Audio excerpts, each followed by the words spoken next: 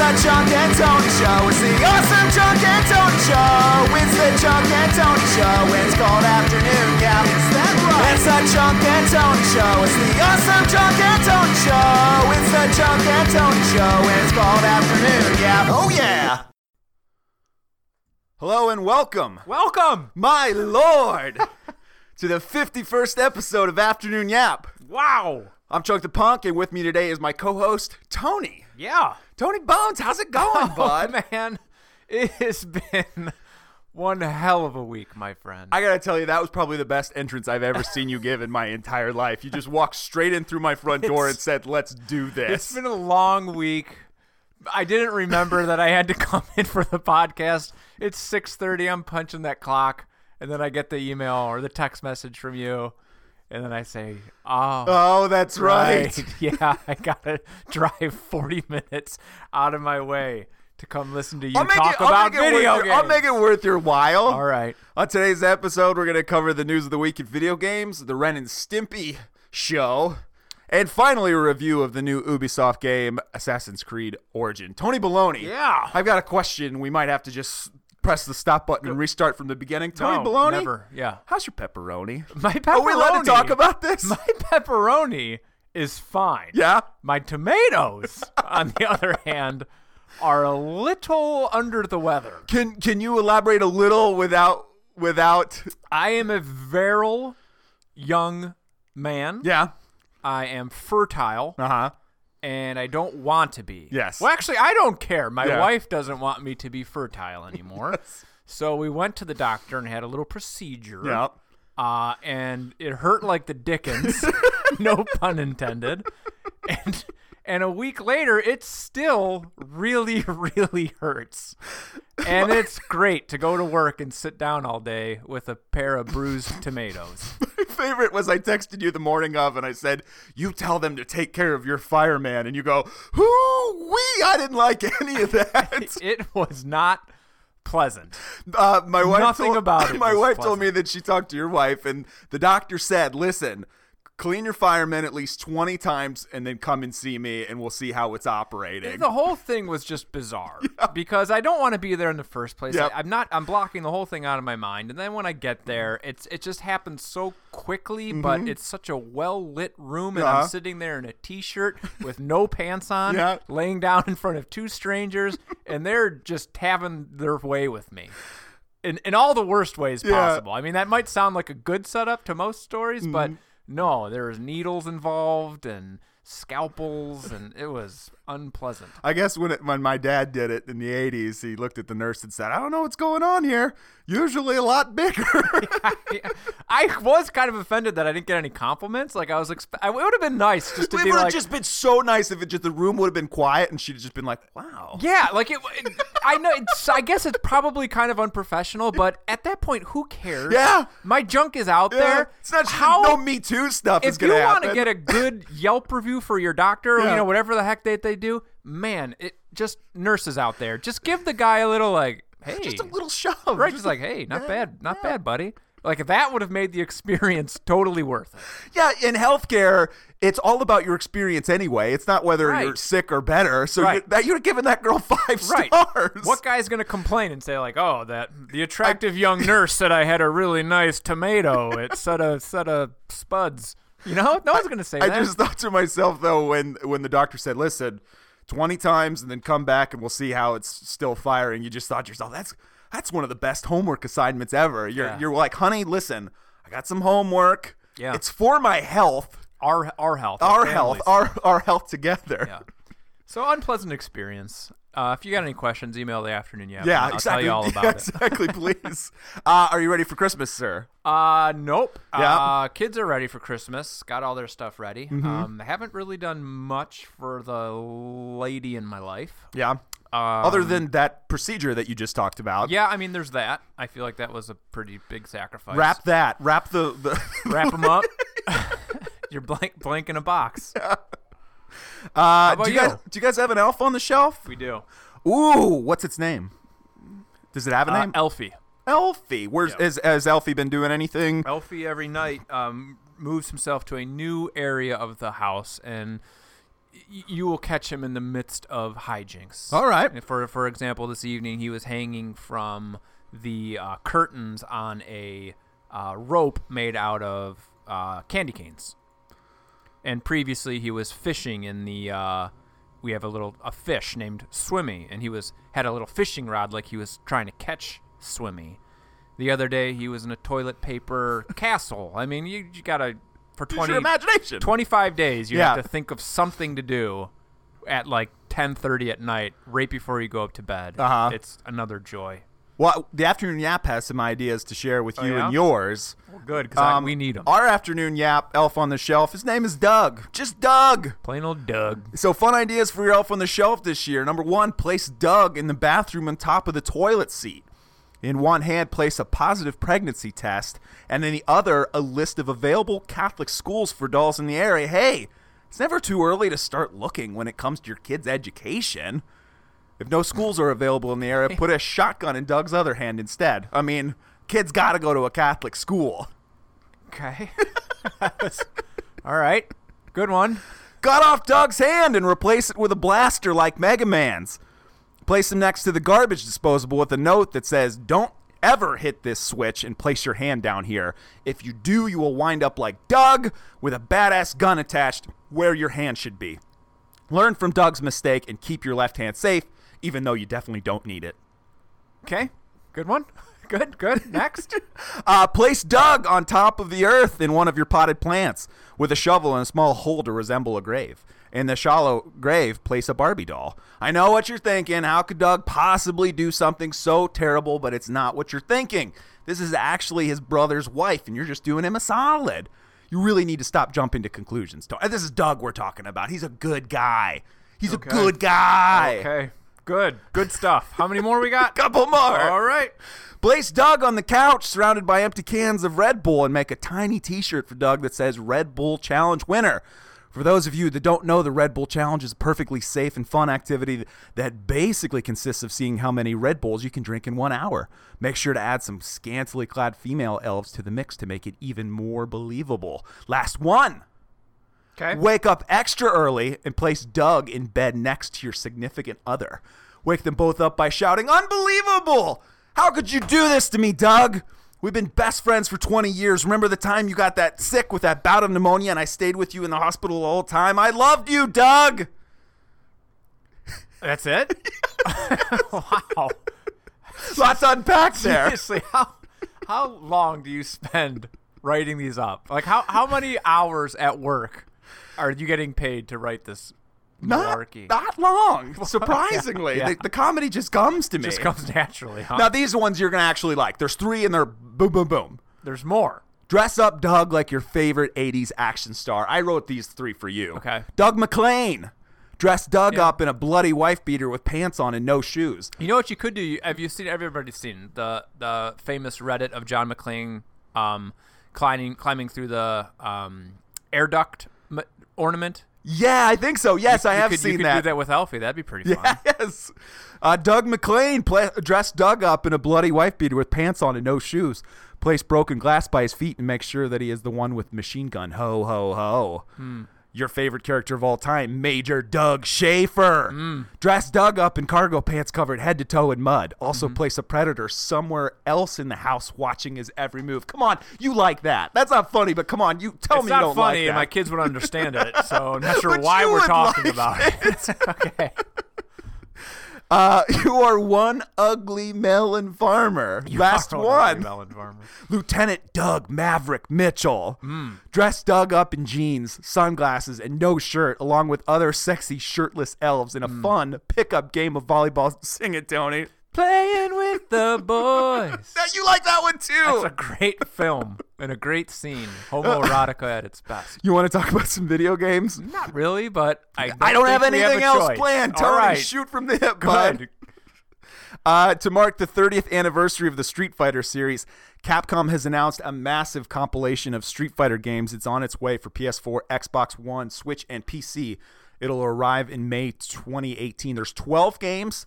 There's no price point for it yet. I guess 4 of them are online, and the list is nuts. It's like Street Fighter 1, Street Fighter 2, Super Street Fighter 2, Street Fighter 2 Turbo, Street Fighter Champion. Like, it's absolutely ridiculous. The package looks pretty cool. It'll be interesting to see the reviews for it, and the reviews will be all fine. And actually, I just noticed that it's coming out on Switch.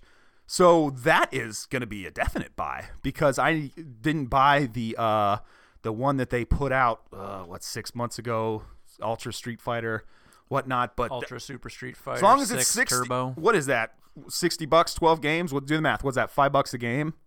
Four of them are online. Math checks out. It's got the Alpha series. I'm pretty excited for it. It's coming in May. Playing with the boys. Jam. Sean Layden, the president and CEO of Sony Interactive Entertainment America, hinted that players could be able to change their PSN name by next PlayStation Experience. They just had PlayStation Experience. They made that announcement that it's coming, and they have been talking about this for absolute years. Do people care? I still have my old gamer tag when I got my PlayStation 3 back in 2006. I like it, so I'm not worried about it.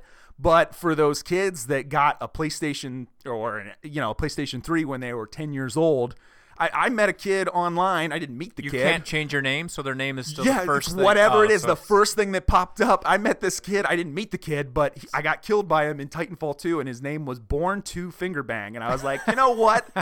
That is just if he came up with that when he was 10 years old, that's actually a pretty cool kid. Kidding. I got killed by Born to Finger Bang with a 2, by the way. And I was like, man, this guy's got to be popular. I mean, he's born to do it. Yeah. Well, maybe it's a play on words, like Call of Duty, bang bang with your gun. So that's what he's born to do. I don't think so. No, I was giving him the benefit of the doubt. So what was he? Is he a 12-year-old kid, or is he a 38-year-old guy like me and you? Yeah, he's just a professional Call of Duty player with a great eye for puns. Bandai Namco has announced Soul Calibur 6, and it is coming to PlayStation 4, Xbox One, and PC in 2018. The fighting game will take place during the 16th century and revisit the events of the original game to uncover hidden truths, according to the publisher. Are you a Soul Calibur fan? Have you ever played any? You know what? I remember playing that in college, and I think there was one, maybe the other ones, but I remember there was a version where you could create your own character. Could you make him top-heavy? I don't know. I just remember you could create your own character, and I thought that was really cool. Function, you could pick weapons for him and stuff. I kind of thought that was cool. They're slower, heavier fighting games, right? Dude, I don't know. I never played them. I mean, I think I own a couple of them actually, but so I guess I've got a couple for my arcade, but I don't think they ever did anything for me. So I think I bought them for $5 and played a match of it and moved on. But yeah, that seems to be consensus for that game. Is it doesn't have the biggest following, but a lot of people played it in college, and it's a good party game. But Soul Calibur hasn't had a new. I think the last Soul Calibur came out maybe 10 years ago, so I might be very wrong. So this is actually exciting for Soul Calibur fans. But moving right along, correct you. A 4-player co-op game called GTFO was announced at the Game Awards this week. Players are tasked with scavenging for artifacts in an underground complex that's filled with monsters. GTFO is coming to PC in 2018. It is by the developers of Payday. Payday was a successful 4-player candy bar co-op game that came out on PC, and then it was later ported to the consoles. It got Payday 2. It's almost totally nuts. Yeah, it's a bank heist. I have... Honestly, the game looks cool, but I don't have 3 buddies that are going to be interested in this game. So you could have just stopped with, I don't have 3 buddies. Yeah, my interest level is 0 unless 3 of my buddies say, hey, GTFO is really good. Let's check it out. Well, you got Born to Finger Bang. Yeah. You got me. You just need one more. Yeah. You're absolutely right. Except I don't have a PC, so I'm going to have to wait until the port comes, and I guess they were terrible. The ports for Payday, I guess, were really bad, and then the developers were not very nice to the console community and stuff like that. So, moving on. Platinum Games is developing Bayonetta 3 exclusively for Nintendo Switch. Could we interview Born to Finger Bang on the Yap? I hope so. Like, would we be able to look them up and connect and say, "Hey, we got a podcast. We would love to interview." Do you know that whatever he looked like, I would still just be thrilled to meet him. I think we should. Can we try to set that up? I think it'd be a really interesting segment. Interviewing a random guy that killed you. We call Born to Finger Bang. Yes, I think it'd be very entertaining. You never know what could happen. I think it'd be great. And just play it dead seriously too.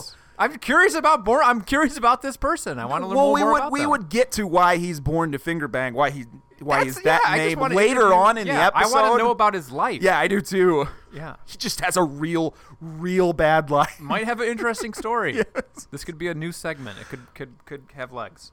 Bayonetta 3 is being developed exclusively for Nintendo Switch, and 1 and 2 are coming to the Switch. Bayonetta was a very fast action game, almost kind of like in the Devil May Cry type of video game that came out in the original. I can't remember if they originally came to Nintendo and then were ported to the other systems, but they scored really, really well. And I remember downloading a demo for the first one or the second one and just really not getting into it. But Bayonetta 3 is coming for the Nintendo Switch, and so is 1 and 2.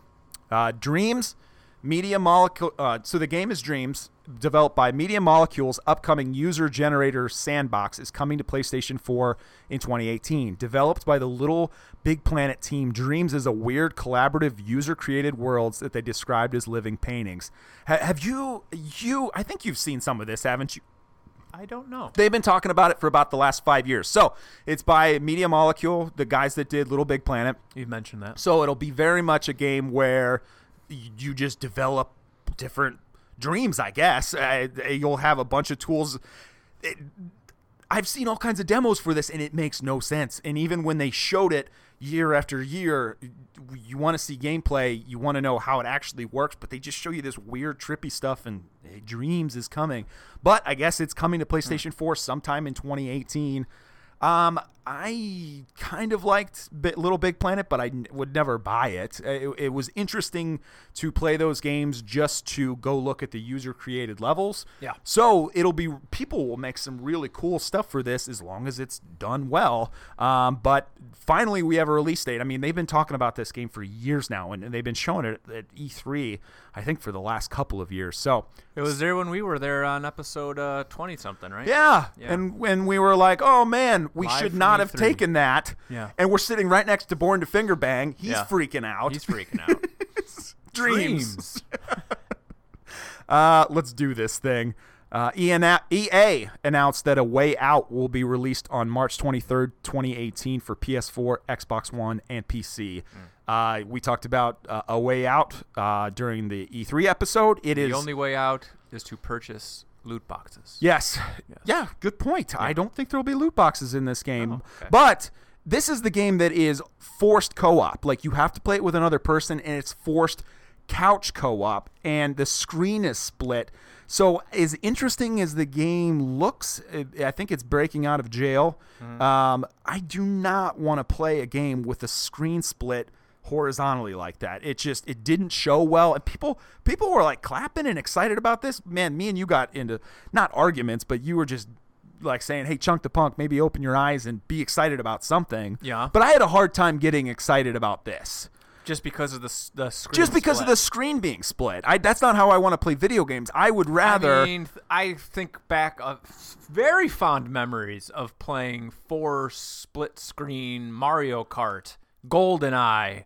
I mean, that's all 15 of the people listening to this podcast, I'm sure, can reflect on all of the fun that they had with split screen games. And that stuff needs to come back in a competitive area. This is a co-op working together, and it's a campaign-driven game. So you're going to be sitting and looking at 2 different viewpoints for however long the campaign is, 10 hours of breaking out of jail. I mean, couch co-op works for Mario Kart. It works for first-person shooters.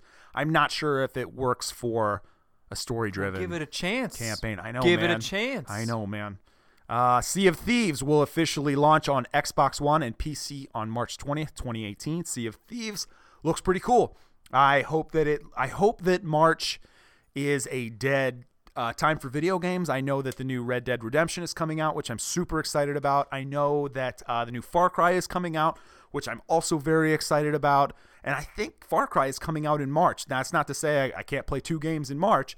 However, Lord knows you can. Sea of Thieves is the plundering game. It is the pirate game by Rare, and it's got that cutesy cel-shaded look. But I think that you need a minimum of 2 other players. And you can sail ships, and you can find treasure, and you can have Captain Fingerbang. Captain Fingerbang. And you can have like ship fights and stuff, and it's mostly all online. It looks really, really good. However, Rare hasn't really captivated me in a long time. I can't remember the last Rare game that I thought was worth a salt. Because there weren't any pirates in them. Yeah, because it didn't have any pirates in them. But I hope that not much is coming out in March 20th of 2018 because it looks cool. It showed cool at E3. It sounds really, really fun. I have a couple of buddies in mind that are already kind of on board to playing a certain game like this. Just hopefully it gets good reviews. March 20th. During the pre-show at the Game Awards 2017, From Software released a teaser for its next project, which looks like it could very well be a sequel to Bloodborne. Okay. The video is called Shadows Die Twice. I only saw it once, but it was some sort of mechanism getting cleaned, and there was blood and sinew and some kind of weapon that was getting cleaned. And if it's Bloodborne, I'm totally stoked. Okay. Bloodborne was the first one of these kind of Dark Souls-ish games that I played, and I wasn't ready for it, and I wasn't expecting all of that much, and I fell in love with it. And I fell in love with those kind of super hard but rewarding games, and if Bloodborne 2 is coming, I am stoked. It is just a faster, more fun Dark Souls game, and the first one needed more variety. It needed to be a little bit longer, but it was still excellent. Okay. So I definitely hope that this is a sequel because I've been waiting for a sequel. Well, I hope for your sake it is too. Outlast 3 has been confirmed, and the Outlast franchise is coming to the Nintendo Switch early next year. Outlast 2, I loved Outlast 1. I played through it. Outlast 2 came out, and I got about three or four levels in, a couple hours in, and I kept on dying at this area, and I haven't gone back to it since I got my new TV. I probably would be much better at it because it's a pitch dark game all the way, and my old TV could not handle pitch dark. Yes, it just looked like crap. Sucked. Yeah, it's terrible. And I'm sure that game was fantastic, and I should go back to it. I'm just in the middle of a ton of other really good games right now, but Outlast 3 is coming, and it's coming to Switch. I mean, how many announcements have I said in the last 20 minutes of just great games that are coming to Nintendo Switch? I don't know. I haven't been paying attention. It's exciting for the console. One? Is it one? I don't know, 5 or 6. Okay. Devil May Cry HD Collection is coming to PlayStation 4, Xbox One, and PC on March 13, 2018. Leave it to Capcom to keep on giving us old Capcom games. This is, I don't know, maybe the second or third time that we've gotten some sort of Devil May Cry collection. I mean, how many collections do you need? The games are okay. The first Devil May Cry came out in 2001 and then 2005. Devil May Cry 3 maybe came out in 2006, and I remember that one being actually really, really good. But, I mean, $30 isn't too bad, but, I mean, geez Louise, Capcom, we get it. Put a new IP out there. Before. Yeah. Put a new game out there. Yeah. Reinvent the series. Do what you did with Resident Evil 7 and give us a new Devil May Cry. They gave the series to Ninja Theory, I believe, about 5 or 6 years ago, and they rebooted it, and it got okay reviews. They're fun games, but if you want to play in HD, you will be able to do so on March 13th for $30. Exciting. A new local 2-player PvP mode is coming to Mario plus Rabbids Kingdom Battle. This new versus mode will be available via an update on December 8th, so it is now live. The mode allows players to compete against a friend on the same screen using a single console as they duke it out across 4 different battlefields. Mario plus Rabbids is excellent, and to be able to play it with a second player is even more excellent news. And you know, the game came out, back in September, so they're still adding new modes. Very exciting. Cool. I'm excited. Competitive orc fighting has finally come to Middle-earth Shadow of War. Finally. God. You can take your orcs, train them up, and enter them into fights against other players online. And it's about time. And I guess whenever you do this, you're able to earn a bunch of loot. I really enjoyed the first 10 hours of Shadow of War. And then all these other games came out, so I am kind of waiting to finish this backlog of games until I come back to Shadow of War. The problem with it is is the game is beautiful. The Nemesis system is still awesome. The story stinks. But there's a reason that I'm not dying to go back to it, and I just think that there's a lot better games that are out this fall that I'd rather get this winter. You don't that I'd play, rather Pokemon with orcs? Is that well? That's what it sounds like, right? Competitive orc fighting. Yeah, capture you're right. your orc. You capture your orc, train him up, and then fight him against other orcs. Born to finger bang. It's finger banging orcs mixed with Pokemon. It sounds cool. I mean, I like the idea. That sounds great. But I need to go back and finish the meat and potatoes of the game, the campaign, before I start taking orcs, training them up, and fighting them. And finger banging them. Street Fighter V Arcade Edition will include over 200 different arcade endings, classic bonus rounds, and 6 arcade battle paths. Comes out on January 16th of 2018. Capcom has also announced Street Fighter V's entire Season 3 DLC character cast, which comprises series mainstays Blanca and Sagat, as well as Sakura, Cody, and new characters Falk and G. January 16th of 2018, that game came out almost 2 years ago, and it came out bare bones, and I love the Street Fighter series. The fighting was absolutely excellent. The presentation was great, but it was just such a bad launch and had such lousy characters to it that I deleted it from my PlayStation because I just wasn't playing it enough. But now, almost what's Blanca's deal? He was born in Brazil, and I don't know.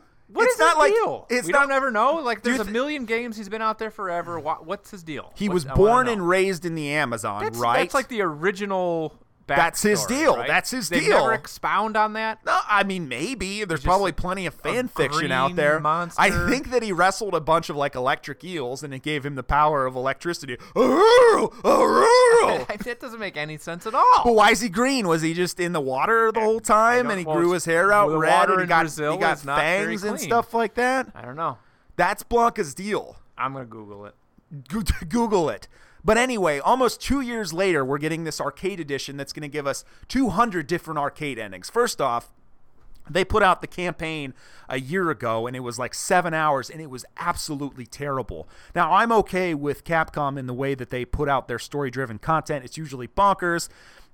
There's usual subtle hints of racism that go along with the characters, but it just was not good. None of it was any good. You want to know his backstory? Yes, please, read it out. Blanca's backstory is that he was once human, but after a plane crash in Brazil, he mutated, resulting in his green coloring and his ability to generate electricity. Well, I was wildly that off makes then. No sense. You got Brazil right. Okay. Blanca was generally well received by critics and fans, becoming one of the most popular characters in the franchise. I love fighting with Blanca, man. He's got that spinning ball, and he's got that electricity move, and he's got those claws. He's a hell of a fighter. I used the hell out of him in Street Fighter 2. All right. But, so these arcade edition is coming out January 16th. 200 different arcade endings, the bonus rounds sound cool. They need to bring those back, and arcade battle pass. Just the game should have come out now. I mean, it was released, and it really left a sore throat. It left a sore taste in gamers' mouths, and sour taste. And I'm a huge Street Fighter fan, but whatever. I'll check it out on January 16th, 2018. It's still free. However, then they're making Season 3 of DLC characters, so it's even more characters that I paid $60 for a game, and all of these more characters are coming out that I'm not going to pay money for. I think we only got a couple more stories. The latest Star Wars Battlefront 2 update speeds up progression in a big way. According to DICE, the update, which is now live, increases the amount of credits players earn after matches. This new end-of-round payout change especially benefits the top players on each team, as they'll earn even more credits. So I've been playing this game on and off. I've probably only played as the assault class maybe 3 hours, and despite all these changes, it's still a big slog. What are we talking about? We're Star Wars Battlefront 2. Oh my god, it's so boring. We're gonna review it next week. Oh, maybe we'll just wait to talk about it next week. I hate it. Yeah. We'll play a little bit. It's gotten better since they've cut some of the annoying progression problems, but it is still fundamentally flawed. But the new update has once again said, hey, this is bad. We need to right this ship, and I don't know if we can. Last story. Ryan Reynolds has reportedly been cast in Legendary's live-action Detective Pikachu film as the titular character. Pikachu only says his name. Pokemons only say their name. I don't need Ryan Reynolds talking like he's Pikachu. Why not? He's probably getting paid millions of dollars for that. Wouldn't that be so great if the whole movie was just his dumb ass just saying Pika Pika? Yes, getting paid so much money for it. Getting paid Isn't that millions? That's what South Park does, right? Millions of dollars. George Clooney is the voice of the chickens in South Park. Yeah, they have, that was crazy 1997. like that. Yeah. Yeah. I like that. Who is some of the other characters in South Park? Ryan Reynolds is going to be Detective Pikachu. And so I guess now Pikachu is a detective live-action film. Ryan Reynolds. Tony Baloney, you want to take a quick break for our sponsors? Please. We will be right back.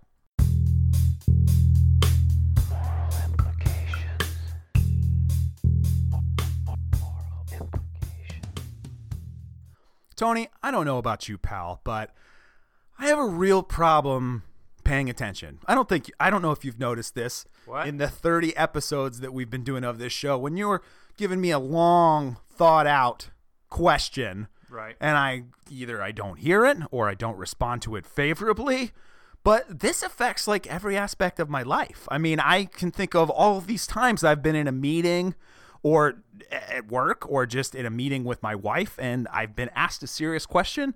If it's at work, it's in front of an audience. If it's at home, it's in front of my 2 puppy dogs. And I just go blank. And I think to myself, oh my God, this is bad. I want to sound smart in front of my wife. I want to sound smart in front of my colleagues. There's got to be a better solution for this. Well, the good people have moral implications. They think of everything. And they think of everything just in time for Christmas. The new gizmo that I am talking about is the buzzword generator smartwatch. Okay. So what it does is it gives you just a laundry list of smart things to say. Smart sounding things to say. Okay. So that if you're ever caught off guard, all you got to do is look down at your watch. It's going to prompt you exactly how to respond to in any situation, to your wife, to your kids, to a coworker. Okay. I mean, act like you're the boss. Oh, well, that's not hard. Act like you're Johnson. What are you doing over there? I need some reports. And I just look at my watch and I'll say, "Sorry, sir. I was reflecting on an article I read in Forbes this morning about glaveritism in the workplace and how we can leverage cumulative frankenship rates to drive increase in synchroplasty." Sounds pretty good. Oh my God. Hey, Johnson. Look at all these people. And you are just going to be sitting over there going, we need more people like Johnson. Carry on, Johnson. Yeah. And I mean, give me another work-related scenario. You be my boss. I'm just me. Johnson, I told you I need the reports, damn it. Does an effective leader understand the inverse link letter correlation between organizational synergasm and reduced correctivism? I mean, I'm getting excited over here. Synergasm's getting me What excited. the hell is a synergasm? I don't know. I've had a procedure. I don't remember. And he's sitting over there going, note to self. Fast Track Johnson. Company car. I like the cut of his jib. Company credit card. Company toaster. The whole 9 yards. Yeah. Company floozy. I mean, we're talking about the buzzword generator smartwatch. It's $199.99. Good idea. I mean, you're going to get out of trouble. Bada bing, bada boom. You're going to get a promotion. No fuss, no muss. I'm going to take your job, Tony. Probably. Me and you are in the same room. And you can have it. And I get a question. And I'm asked a question, and no longer do I have to look like this silly, stupid dunderpate. Right. I mean, is that my whole lot in this life? That's just kind of your deal. Is that my whole deal? Is for somebody to ask me a question, and I go, duh. Not anymore. My name's Not with the buzzword generator. Have you heard of my podcast? And they're like, yeah. The buzzword generator smartwatch, $199.99. I mean, if you don't get a company toaster, if you don't get a company car, if you don't get a company floozy, I mean, full refund. Full refund. Buy it for Christmas right now.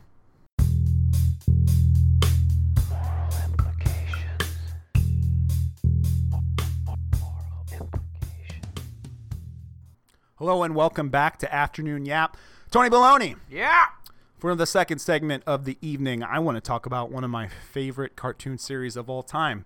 Okay. Ren and Stimpy. Okay. Tony Baloney. Yeah. This is going to kind of dictate how the next 20 minutes go. They're not going to go well. How do you feel about Ren and Stimpy? I don't care anything for it. Why can't you pitch in a little bit? I said a week ago. What am I supposed to do? Go watch Ren and Stimpy reruns? No, but happen. Were you a fan of Ren and Stimpy as a kid? No, I remember very clearly Nathan Burke in my fourth grade class. Very specific. Was a big fan of Ren and Stimpy, but I was not a fan of Nathan. He was a big, fat, sweaty, mean kid. I didn't like him, so by association, I hated Ren and Stimpy. So what Nicktoons did you like?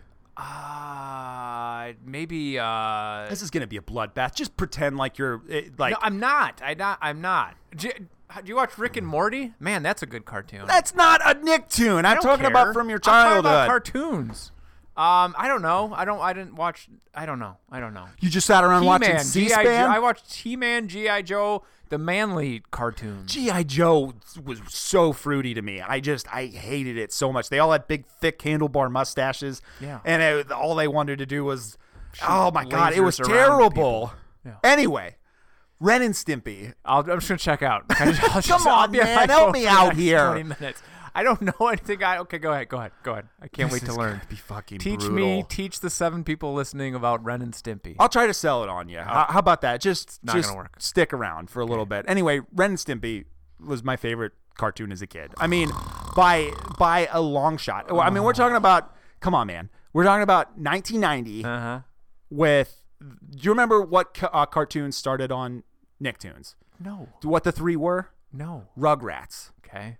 Doug. Right. And Ren and Stimpy. Okay. Well, I mean, that's pretty weird because isn't that Rugrats super and weird? Doug are for like young kids, and Ren and Stimpy are for assholes. Yeah, I mean, it was such a weird time for like animation in general. So, Ren and Stimpy, my favorite cartoon as a kid, high strung, insane, laugh out loud, funny. It immediately struck a chord with me the first time I saw it, and it was way ahead of its time and nothing like I'd ever seen before. And it still remains, to this day, one of the best drawn cartoon shows that was ever on TV.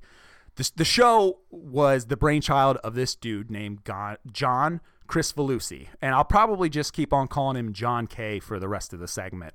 Good to know. The dude's named John Kricfalusi. He grew up in the 60s. He was obsessed with cartoons as a kid. He was obsessed with Bugs Bunny, Daffy Duck, and he especially loved Hanna-Barbera cartoons. And from an early age, he was obsessed with cartoons, watched all of them, and would draw them as well. He went to college, the animation school, and he was kicked out within his first year. He partied too much, and he would later go on to say that you don't learn anything in animation school anyway. Everything else you kind of learn in the real world. He was absolutely displeased with the state of cartoons in the 1980s. Now, you'll be able to identify with this. Cartoon in the 1980s, there was nothing creative. What do you look like on the mean streets? You learn about animation? Yeah, I mean, I think that you learn an awful lot about animation in animation school. Like, what do you go out in the real world to get that gritty cartoon butts experience? I mean, like, we're gonna later learn. What is he getting? The guy got kicked out in the mean streets. Have you ever been kicked out of something? I mean, he learned how to animate donkey ass on the mean streets of Chicago. Yeah, like, what is he talking about? I mean, we're gonna.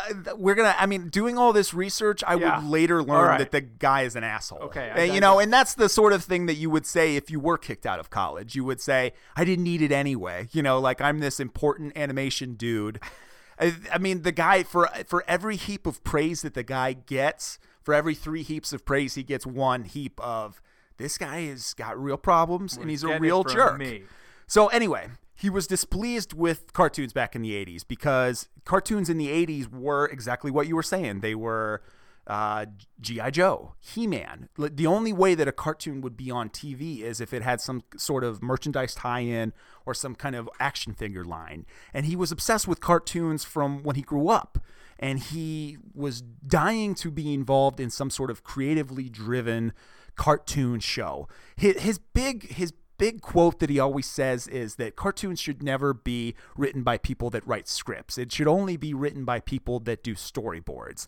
And it was something that I still believe to this day, still believes in. But anyway, he cut his chops working on the reboot for Mighty Mouse. But it was at this time that Mighty Mouse got canned, and he began shopping his ideas all around Hollywood. He went to everybody, and nobody was interested in him whatsoever. ABC, NBC, Fox, all of them under the sun. 1989 actually, Nickelodeon was still a brand new network at this time. And I guess they had come to Hollywood and said, we are looking to get creative-driven cartoons for our network.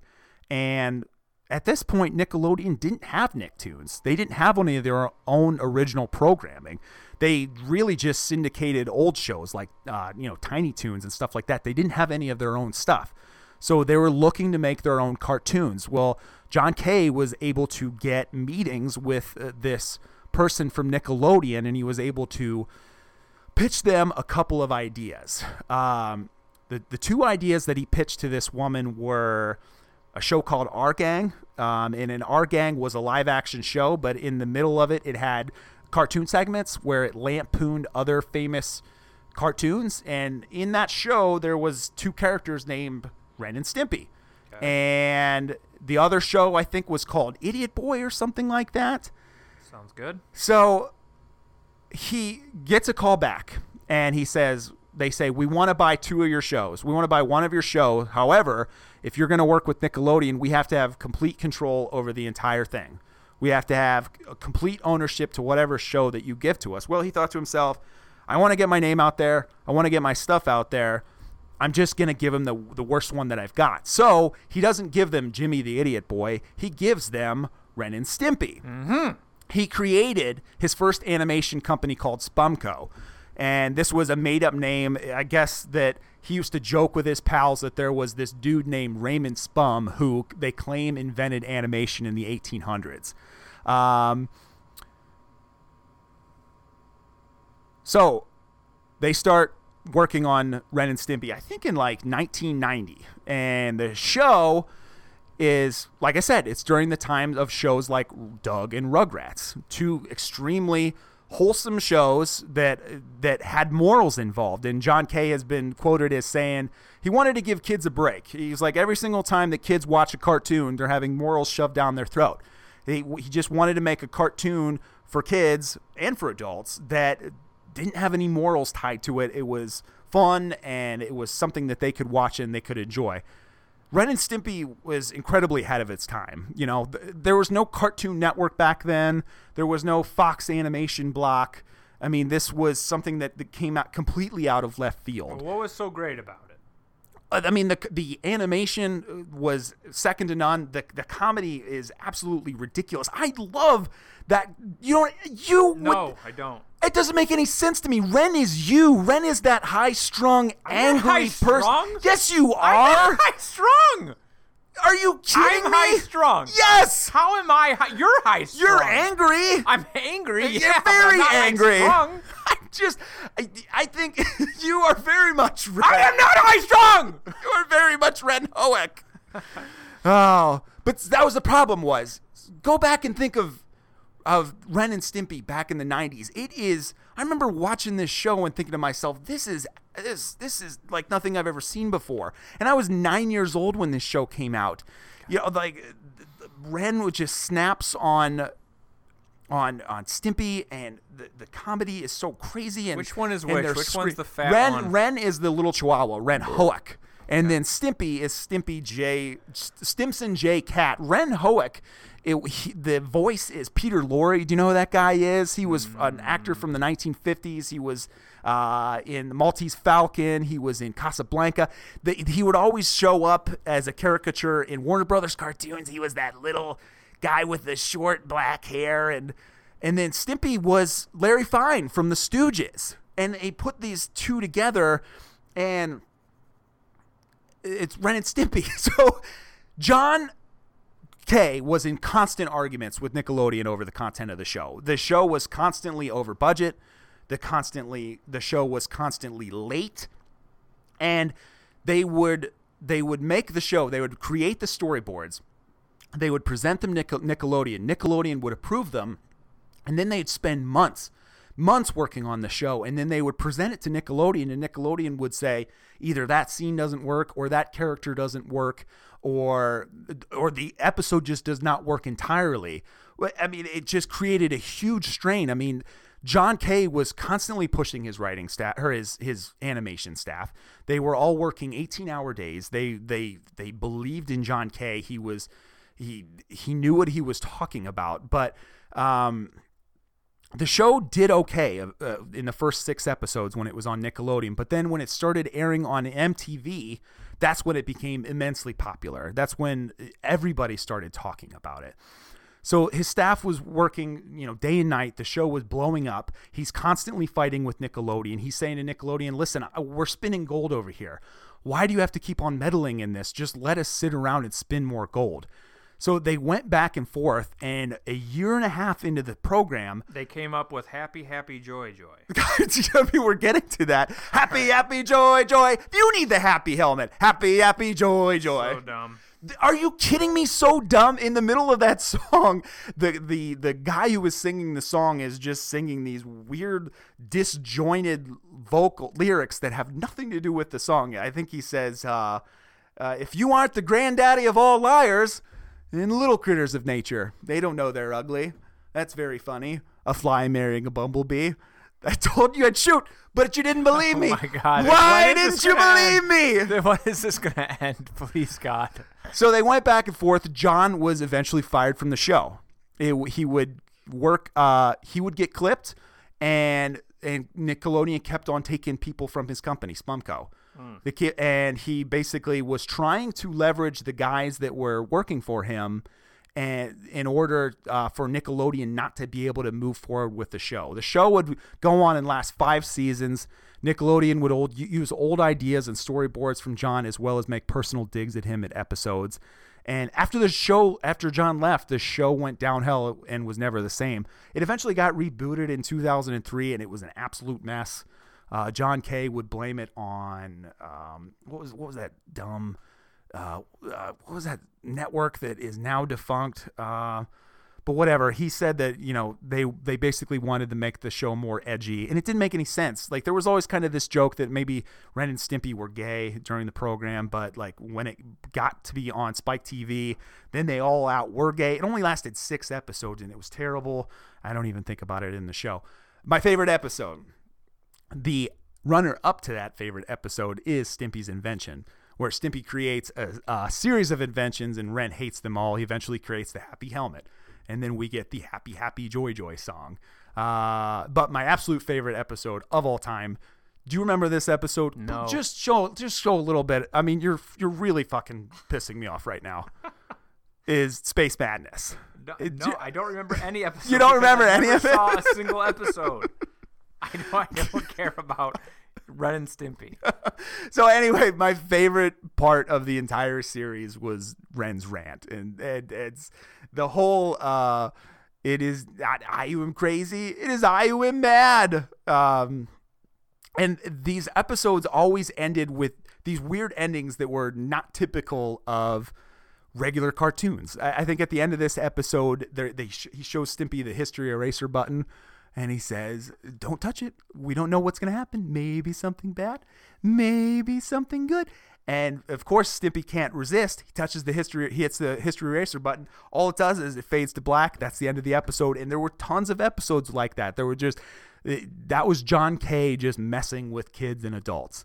I want to move on to the video games. There was a total of 5 video games that came out for the 16-bit systems. Are we going to review all of them? No. All right. On the SNES, there were Buckaroos, Vidiots, Time Warp, and Fire Dogs. And then on the Genesis was Stimpy's Invention. All 5 were faithful to the look of the show. They were basic cash grabs, basic platformers. One of the worst out of all of them was definitely Fire Dogs on SNES. The name of the game is Fire Dogs? Well, that's the name of the episode. There's an episode of Ren and Stimpy where they're looking for work, And so they paint themselves as Dalmatians and they pretend that they're fire dogs. So because they're starving, they want to get off the street. So they dress up like Dalmatians and they go work for the firemen. But this game is, there's so little to it. You are Stimpy and you are running around this firehouse collecting various firefighting equipment. It's so awful and it's so frustrating. There's these firefighters that are running around, and if they touch you, they kill you immediately. You have to pick up random items around the firehouse, bring them back, and it is so unbelievably impossible. It's one of the worst games that I've probably played in my entire life, and I think that you would even say that it's worse than Night Trap. I don't think anything's worse than Night Trap. One of the worst games of all time. But out of all 5 of them, there was a really good game, and it was not really good. I'm sorry. I apologize. I come back. Stimpy's invention on the Genesis was the best of the 5. So Stimpy has invented this Mutatomatic, which turns trash into food, and it explodes. And all of the items of the Mutatomatic get scattered across 10 levels, and you got to go pick up these items. You play as both Ren and Stimpy. In the other games, you're just Ren, and you're just running around slapping stuff. In this one, you actually play as Ren and Stimpy, and you can kind of switch back and forth between them. They have varying movesets depending on which character you are. So if you are Stimpy, you can squeeze Ren, and it'll twirl his ears like a propeller, so you can go high. You can throw Stimpy as a projectile to kill enemies. You can pick up Stimpy like he's a driller and drill through holes and stuff. So they try to make the best out of what little they are given. Oh, they try to make the best out of... I'm trying to think about what I'm saying. But anyway. They're trying to polish a turd? Yep, exactly. Thanks. So if you fall into a hole and die, Powdered Toast Man comes to save you. So there are some good things to like about the game. A lot of the characters from the show show up. The first 5 levels are nothing really exciting. They're typical platforming stages with little nods to the show. Level 6 is a car chase. It's pretty cool. You are Ren and Stimpy, and you are in a car. You are getting chased by, I believe, the dog catcher from the episode that we were just talking about, Fire Dogs. You could jump your bike over cars driven by Mr. Horse. So once again, another really recognizable character from the show with a great looking sprite. And there's a great segment at the end where you're on a steep hill and the characters are screaming. And the characters, I love that scream. That was one of my favorite gags from the show. The next level 7, is the Pound, obviously inspired by the pilot episode, it was the pilot episode, and they didn't even release it until season 2. The episode was called Big House Blues. That is the episode when they're in the Pound, and Are they owned by anybody? No, I mean, no. And they meet each other, and all their buddies around them are getting, what do you call it when a puppy dog gets euthanized? Gets so they have to find a way to get adopted. So it's inspired by the pilot episode, Big House Blues. There's handcuffs on the brick walls. There's the great dog catcher sprite. Level 8 is WrestleMania. It's inspired by the episode Mad Dog Hoek. I remember watching that. Did you ever watch Snick, Saturday Night Nick? Maybe. I can't remember what episodes were. It was Ren and Stimpy, Are You Afraid of the Dark? Maybe Pete and Pete. Maybe Pete and Pete. And there was one other one. It was 4 episodes, but I remember specifically seeing this episode. Maybe. But they were trying to get it into the 8 o'clock time frame because they were sick of getting... it would take a little bit of heat off of their shoulders if they were showing a very adult cartoon at 8 o'clock as opposed to 10 a.m. when they were showing it. But anyway, WrestleMania Level 8, it shows Mad Dog Hook and Killer Hadouken, and they wrestle the Lout brothers, Lump and Loaf. Level 9 is an amalgamate. The developers just ran out of ideas. It's a mashup of several different episode concepts. For some reason, there's a callback to Ren's toothache, and you're running on top of teeth and nerve endings. There's a callback to Marooned. So in the episode Marooned, they're marooned on a deserted planet, and there's these plants that have eyeballs. And those same plants are in the background of this stage. And there's a throwback to the great outdoors because there's trees and beavers. And there's a throwback to the episode Robin Hoek because you climb of Stimpy's silken nose hair in this level. The last level is The Machine, inspired obviously by the episode Stimpy's Invention. There's tubes to climb, electricity to avoid, and at the end of the game, you turn off the machine, beat the game, and then you are greeted to karaoke version of happy, happy, joy, joy, happy, happy, joy, joy, happy, happy, joy, joy, happy, happy, joy, joy, happy, happy, joy, happy, happy, happy, happy. Anyway, it is not good. Oh, none of the games are good. Good, I agree. This game, I would give a 6. The source material isn't even good. The source material is absolutely fantastic. Let's find something you like next time. I mean, okay. Here's the good things about it. We're wrapping it up, bud. Okay. Great looking sprites. Okay. It looks and feels like the show. Bad things. Clunky platforming. Frustrating level design. But it's easily the best 5 out of the 16-bit games, but that's not saying much. No, sir. I don't like it. That's it for Ren and Stimpy. Tony Baloney, you want to take a quick break, and we will be right back? Jesus, yes.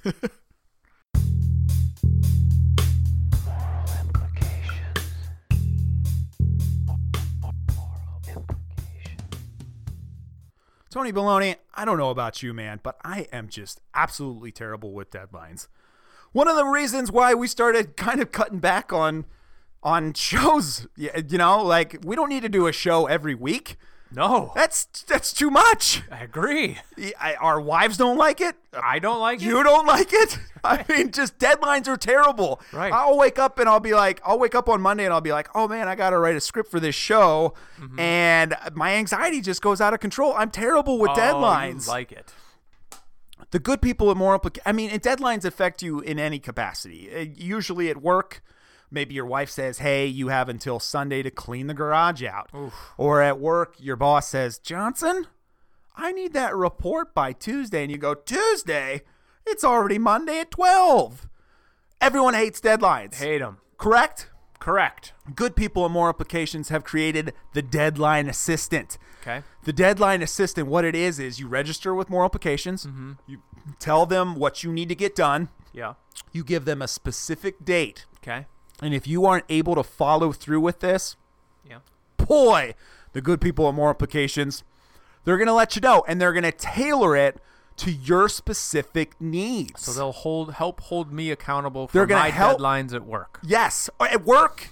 At play. At play. Maybe you're not spending enough time with your children. Okay. Maybe you're not spending enough time with Chunk the Punk. I missed you, what Tony happens? Bones. Get to the good stuff. What happens? It can be whatever you choose. Oh. I mean, these are just some of the options that you can choose. Let's say a drop-down menu? Yes. Let's just say that I don't get I'm not prepared for a meeting at work. They're going to come over to my house. They're going to let themselves in because I've given them a key. They have full access to my life. They're going to sit my wife down. They're going to give her a pixie haircut. Okay. No one has ever looked good with a pixie haircut. I'm going to go home and I'll be like, oh, my goodness. You're still beautiful, honey. Pixie haircuts are still okay.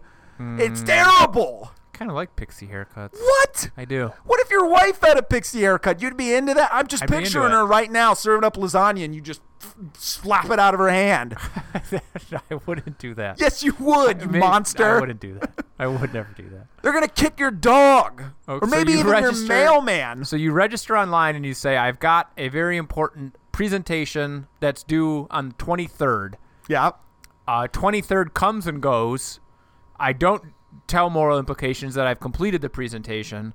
On the 24th, they come over and kick my dog. Or your mailman. Or my mailman. You don't want to mess up your mailman. Our mailman in Upper Arlington is absolutely terrible. So if he got kicked, the mail would even more not come. It would even more get delivered so to the it kind of sounds house. like that your Moral Implications is potentially opening itself up here for some fraud. Like I could say, like, I've got a very important meeting. I don't really. This one, I let it come and go, and as punishment, I'm requesting that you come over and strangle Chunk the Punk and break his laptop. That's not fair. That's what I would do. Show's over. Show's over. Only got one laptop. Busted. Show's over. And I text you. Moral I text you. I'm like, something's up with the episode, man. And then I got the shit kicked out. And I sent you a big smiling picture of me with the thumbs ups and a little scroll underneath saying, "Thanks, Moral Implications." You're fired from work. But great. I'm screwed over, so it all works itself out. Fantastic. What about this? You don't take your wife. You forget about your wife's anniversary. They exhume your grandma. They shoot her carcass into outer space. You're never gonna get to see her again. It should be her grandma. Or her grandma. Exactly. Then I'm really in the doghouse. Living or dead. They just grab your grandma, shoot her into space. Send a video. Post it on YouTube. Guess what? If they have the option of shooting your grandma into space, you're going to get that report done. Will I? I don't know. You're going to play against the system. I'm just saying, I don't know if that would be the one I would choose to motivate Oh, God, me. they're going to send apple picking coupons to your house. You know what they should do is just replace all the food in my fridge with vegetables. Yeah, exactly. That's one of them. Replace real bacon with turkey bacon. Yeah. How cruel would that be? Not for me. I like turkey bacon. What? Turkey bacon's better than regular bacon. I'm saying take all the stuff out of the fridge, fill it up with nothing but like carrots. Hold the phone. Turkey bacon's better than real bacon. I will put my turkey bacon up to anybody's regular bacon. Turkey bacon's delicious. I hope that this show gets a few more listeners and you are virally bullied. It won't. It won't. What about sending apple picking coupons to your house? That way, boom, your wife sees them and she goes, honey, you want to go apple picking? You're like, no, I don't want to go apple picking. That's the repercussion if you don't get your work done on time. Yeah. You have to go apple picking. Yeah. It's got legs. There might be something here. I hate deadlines, and I'm so bad at procrastinating. Thank God for this, the deadline system. It's $19.99 per month. You just pick whatever it is that you need to get done. You pick your wildly specific thing that they can do. No fuss, no muss. Boy, you're going to be on top of deadlines like it's nobody's business. Yeah, I love it. Doesn't like real bacon. We'll be right back.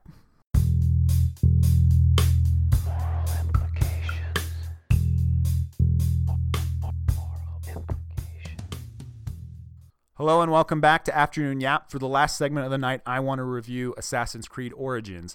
It is the 10th installment in the Ubisoft series, and it's probably the first Assassin's Creed that I played in 5 years. I was a big fan of the series. I played through 1. I thought 2 was absolutely excellent. And then it got real muddy. They kept on... There was like a trilogy involving one character. There was another character where it was basically a pirate game. They released Unity 2 years ago, and it was a buggy mess. But the reason that I stopped playing the game was Assassin's Creed 3. It took place in colonial times, or 17th during the Civil War. Long time ago. Long time ago.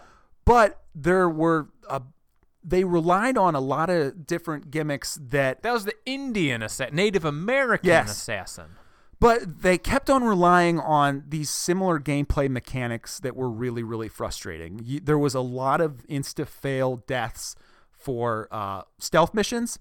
So they would say, take out all of these enemies without getting caught. But if you got caught, it would reset it to the beginning of the mission. There was a lot of missions where you'd be following a person and they couldn't see you. And it just, with a new entry every year, it just kept on getting more stale.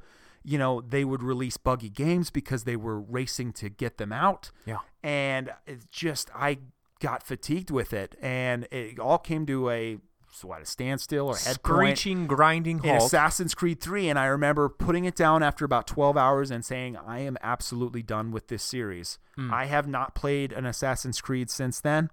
So I've been kind of interested in this game, but I haven't had too much high hopes for it. The setting is awesome. I know that ancient Egypt.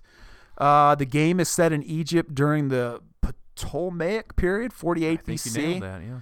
And recounts the secret fictional history of real-world events, just like all the other games do. The story explores the origins of the centuries-long conflict between the Brotherhood of Assassins, who fight for peace by promoting liberty, and the Order of the Ancients, forerunners to the Templar Order, whose desire peace through the forced imposition of order. The player takes on the role of a Magi, which is basically like a... Magi, I'm sorry. It's basically like a sheriff. Okay. Named Bayak and his wife Aya, as they work to protect the people of the Ptolemaic kingdom during a time of widespread upheaval. Who cares about all that? Not me. These stories have never really appealed to me too much. So it's basically in the real world, these people get into this thing called an animus, And inside the Animus, they go back in time and they can control a person and they can learn about what happened through their eyes. Okay. In this one, you are this lady, and she is learning about Bayek and Aya in 48 BC. Okay. The first thing to discuss is the open world. This is easily the biggest open world that Ubisoft has ever done. Okay. It's massive. I am probably 10 hours into the game, and I purposely wasn't looking at the entire map because I kind of wanted to see it for myself. But then last night, I just scaled the map out to see how much I had left to uncover. I'm like a sixth through the game. So there's probably at least 50 hours of gameplay in this game. The game is gorgeous. I'm gonna gush a little bunch bit of deserts. Yes, but it's teeming with wildlife. The desert is teeming with wildlife. There's jungle areas. It's not all desert. There are arid desert parts, but I've seen very little of it. For the most part, there's brush everywhere. It's this huge sprawling open world that is completely jam-packed with a bunch of people, with really cool architecture, and the map is so big and it's so detailed that the map at this point is the biggest star of the game. We'll get to the gameplay in a little bit, but I have been coming back and I've been hooked on this game just because every time I go to a new area, it makes me feel the way that Assassin's Creed 2 did, because it just is a beautiful open world. And I can't believe that I'm saying this about an Ubisoft game, because they've never really impressed me with their open worlds. The way that I have been playing this game, it's been making me feel the way that Witcher 2 did. It's been making me feel kind of the way that some Rockstar games do with their open world. Just the attention to detail. The world is very detailed. It's full of all of these animals. Like I said, it's the biggest open world game they've created. It starts off in small villages, but it eventually, I don't know, probably about 3 hours in, you make it to these big, big sprawling cities. The first one that you go to is Alexandria. You can travel the open world by foot, by camel, by boat. There are some of the series mainstays have come back, and a lot of stuff has been changed. So it's called Origins. So not only is the game kind of a reboot, but it's kind of also a reboot of what your expectations should be for going into this game. This game feels more like an action RPG as opposed to this kind of forced stealth game that they've been giving to us for the last decade. It feels more like The Witcher. It feels more like an RPG than this kind of action stealth game that they've been giving us. What can you level up? In a really good way. I'll get to that in a second. There's naval combat, there's tomb raiding, there's underwater exploration. Like I said, the map is absolutely enormous. You have a bird with you. A bird? I guess in the last one you had something called Eagle Vision. I don't know because I didn't play the last one. But in this one you have... You've always had Eagle Vision. Really? Yeah, I think so. Yeah. Yeah. Eagle Vision is where you press Y and it's like it reveals the hiding places and characters that are bad guys. So this is the new Eagle Vision, and it's your bird Senu, and it's basically a drone. And he flies up above, and he can show you where enemies are. He can show you where animals are that you can kill to get loot off of them, such as crafting materials, enemy locations, and targets. The game heavily has RPG mechanics, like I said. So as you complete missions, Bayek levels up. When you level up, you can get an experience point that you can spec into a skill tree. The skill tree consists of warrior, so like putting points into warrior will upgrade your combat skills. Hunter, that upgrades your bow and arrow skills, your ranged attacks, and Seer, which upgrades basically like your open world skills. So one of the points that I put into Seer was he can sit down and meditate, and time can travel faster, so it can go from day to night quickly. The combat. Wait. What'd you say? I'm thinking. What's his name? Bayek? Nope. Oh, Finger Bang? Born to Finger Bang? Nope, I was thinking of Metal Gear Solid. He can smoke that cigar that makes time go faster. Yeah. Got it. The combat has changed completely and very much for the good. So the old games had this kind of system that was called, it was like it was an animation system. So you would basically start attacking and it would lock into this kind of animation. I hate that. And that's kind of how you killed enemies. So the combat it wasn't very good.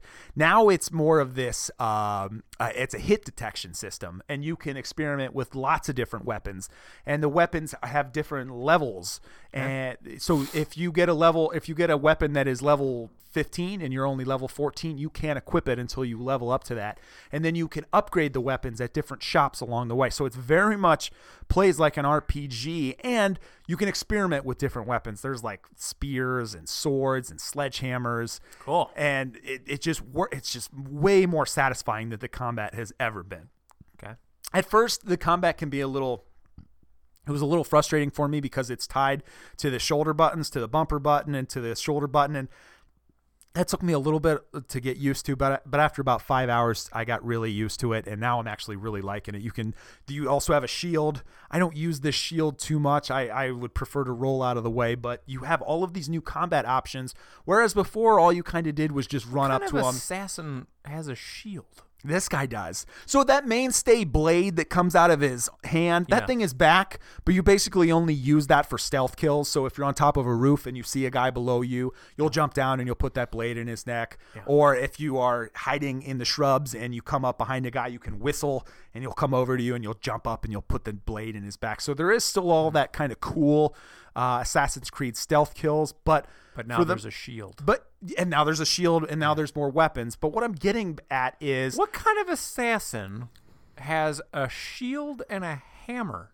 This guy. You can get all kinds of different weapons. Worst assassin ever. Well, yeah, I mean, he's and he doesn't even have that stupid hood anymore. They finally got rid of that. Like, I've been riding around with this big mask, but you can run around with just no hood or helmet on whatsoever. Okay. And another thing that is gone is that whole kind of, when you get into conflict, how you can kind of hide among crowds or like I have not seen that in the 10 hours that I've been playing the game. Okay. What I'm getting at is they got rid of a lot of the stuff that I hated. I did not like being forced into stealth scenarios. I would rather, if it looks going wielding a hammer and shield. Well, what I'm saying is if you go up to a camp and there's 5 enemies that you track with Senu, I would rather say to myself, okay, I can go in there and I could stealth kill all of them, or I could stealth kill some of them, or I can just go in there, guns blazing and murder all of them. I would rather play the game that way than the game telling me how I have to play it. And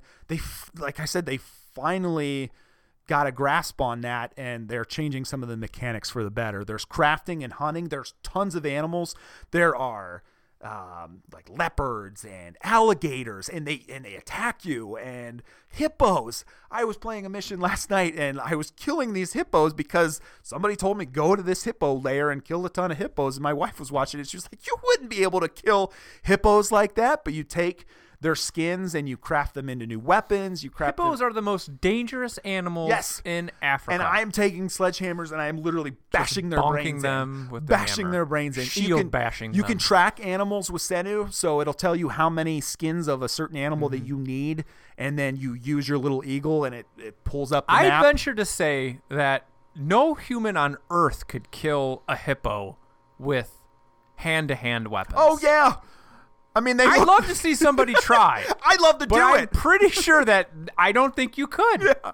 You could not kill a hippo with a sword, an axe, a spear, a hammer, or a little schnick blade coming out of your wrist. You don't have a chance. Trust me, it is satisfying to do it. To just kill hippos. To kill hippos. Okay. Alligators, hyenas, and then you craft them into like satchels and different things to carry more arrows and stuff like that. You kill a hippo. Yeah.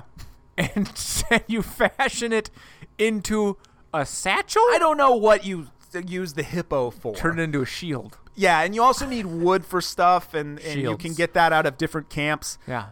So the missions. Yeah.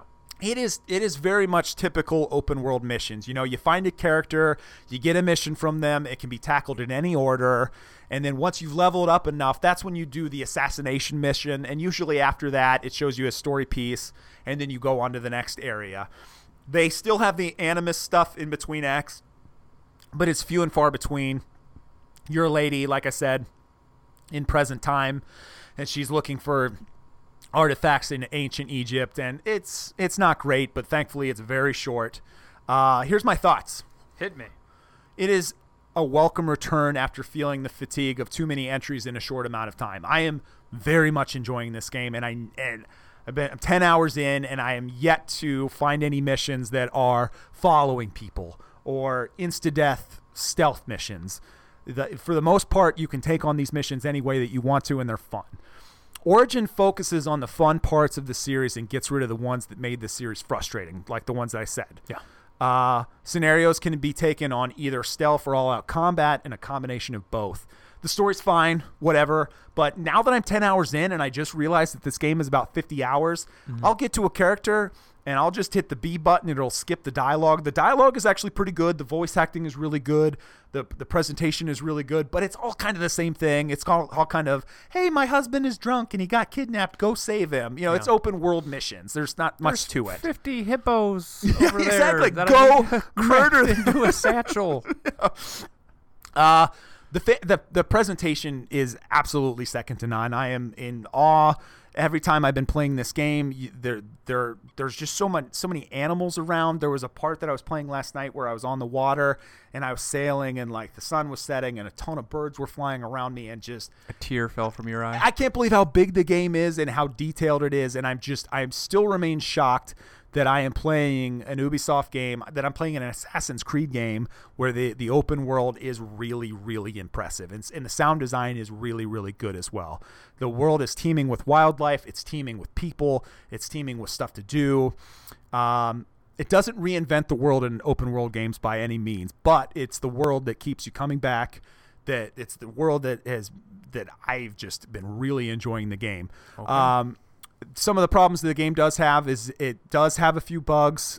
Twice in my 10 hours. Well, you said it was teeming with wildlife. It has crashed. It has crashed to the dashboard, which that's stupid. And there was a couple times where my character was janky a little bit, and there's been some light pop-in. But for the most part, the world is absolutely huge. It's a fun return to Assassin's Creed. And my final thoughts are, if you got turned off, if you're an Assassin's Creed fan, but you got turned off the same way that I did, where just too many entries and some of the gameplay got really frustrating, this is a really good return, and it's actually a huge surprise, and I'm actually excited to play the last, 40 hours of the game. Can I ask you a question? Sure, go ahead. What are you going to score it? I'm giving it an 8.5. An 8.5? Yep. A solid B. Solid B. Okay. It is just, it's fun. All right. Like I said, they got rid of the stuff that I hated. The story's fine. The characters are fine. What does it need to do to be a 9 or even? It needs GTA. Dare I say it 10? It needs GTA quality characters and story missions. Okay. It needs that kind of writing. Like I said, I am now getting to the point where I am meeting characters and I am just skipping their dialogue because I don't care. Uh-huh. And that is what it's missing. That is a whole point right there. And then 0.5 for just the bugs and the crashing to the, there's just a little bit of polish that is not there. But the game is still really, really good. All right. Tony Baloney. Yeah. I asked you to write a segment. Did you? Nope. God damn. Are you serious? It's very serious. You want to write it for the next time? Nope. Okay. Nope. Okay. Well, I'll just ask you point blank. All right. We're 51 episodes in. 51? Well, you're 51 episodes in. You're I'm like 25, man. 25-ish, yeah. People, all the feedback that I hear, your best friend and first host, you unceremoniously kicked to the curb. Yeah. Because he had a deviated septum, which I thought was really kind of cruel. And he begged and he pleaded. And you said no. My dad is a fan of the show, and he listened to the last episode, episode 50, which I should have called 50 Schmifty, because I said, you can't make it, and you said, it's fine. And that's fine. Yeah. I had a guest host prepared. It wasn't my 50. It wasn't my 50. Yeah, but it's going to be, man. Well, when we get to 75, that'll be my 50. I want to make this show more including you, because the fans like you, the friends like you, you're a funny dude. Do you have a list of things that you want to see change moving on? 51 through 100. Yes, 51 through 100. I'd love to see less focus on video games. Okay. First and foremost. Great. I'm just going to throw that one out there. Less video games. Uh-huh. more things from like let's just do like 2010 on. More things from like that era. I think might be a good idea. Yeah. Current events. Yeah. Like if there's something really cool and hip and happening, like Ready Player One, new movie coming out, great book that maybe people that are into video games would really like. I don't know. Maybe just get into that a little bit. Read the book. Yeah. You know. Yeah. Little things like You're that. a reader though, man, and I play video games. It's a book about video games. Yeah. I'll watch the movie. Yeah. The trailer looked good. I'll watch the movie. Oh. Nothing. I'm just trying to elevate the I take your the criticism. level of our listenership. Get rid of walkthroughs, complete walkthroughs. Get rid of the walkthroughs. One of my favorite Tony quotes, I don't know when it was. I think it was Doom 2 when I was like level 28 and you went, "Oh, for fuck's sake."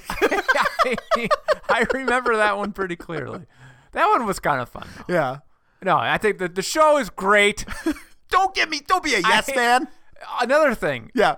Would it kill you? This is when it gets real personal. Would it kill you to order a freaking pizza once in a while so I don't have to come over here I already starving? provide beers. Yeah, but that's not food. I need sustenance. I can put little nuts down here like you're a little beaver or something like that. My nuts down here.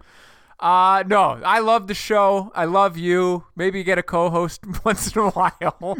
All good things. We're scaling back. I don't think that we need to be every week. I would rather be on. What about the people? What about the fans? Yep Nation. I know, but then we end up reviewing games like that block game and DLC and stuff like that. I would rather have full reviews of games that I've played that I've really enjoyed, other than kind of struggling when looking you really for have content. Something to tell the people about. Yeah, exactly. Yeah, like we need some of your comic book reviews. When's that stuff come in?